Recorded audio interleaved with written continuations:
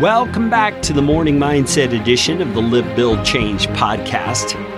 If you have not listened to the Morning Mindset before, let me give you a little snapshot of what this Morning Mindset is intended to do.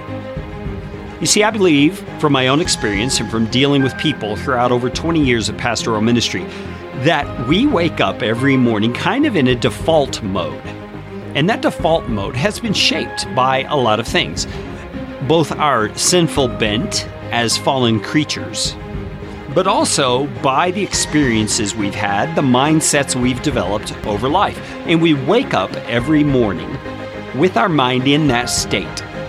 And as believers in Jesus Christ, as followers of Christ, it is our responsibility to intentionally take control of our thoughts, to intentionally take control of our mindset. Man, if I could talk this morning, it'd be wonderful, wouldn't it?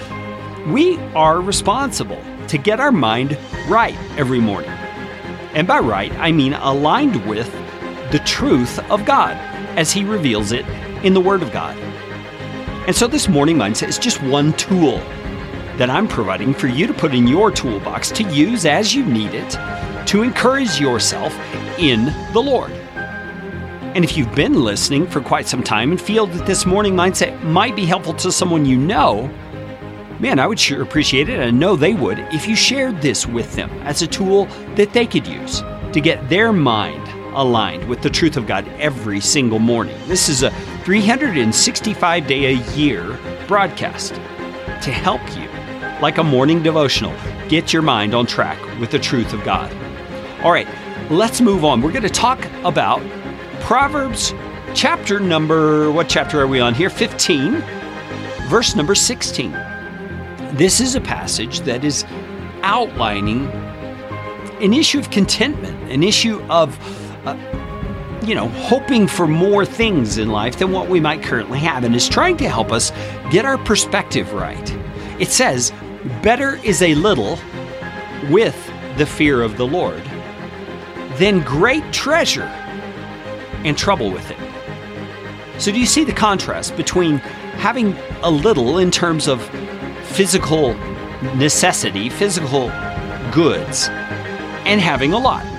He calls it great treasure.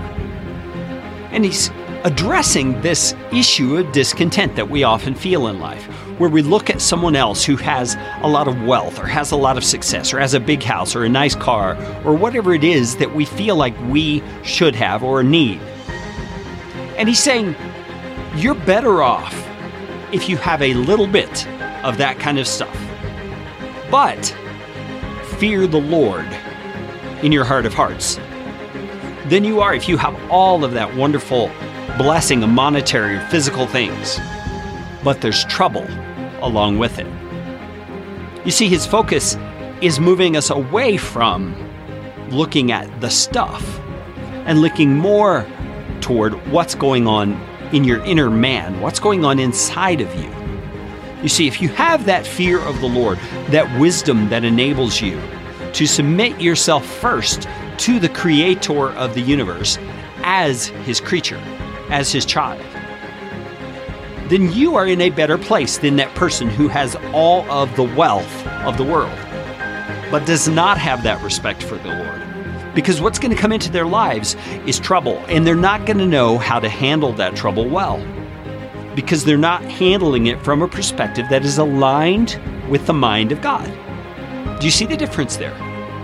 So today, as you look at your life, I want to encourage you to fight for contentment. Not simply to be content, but to remind yourself that you have submitted your life to the King of creation.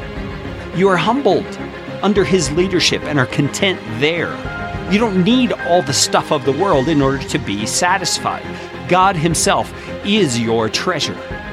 And your fear of Him, your honor and respect toward Him is what keeps your life on track. Let's talk again tomorrow on The Morning Mindset.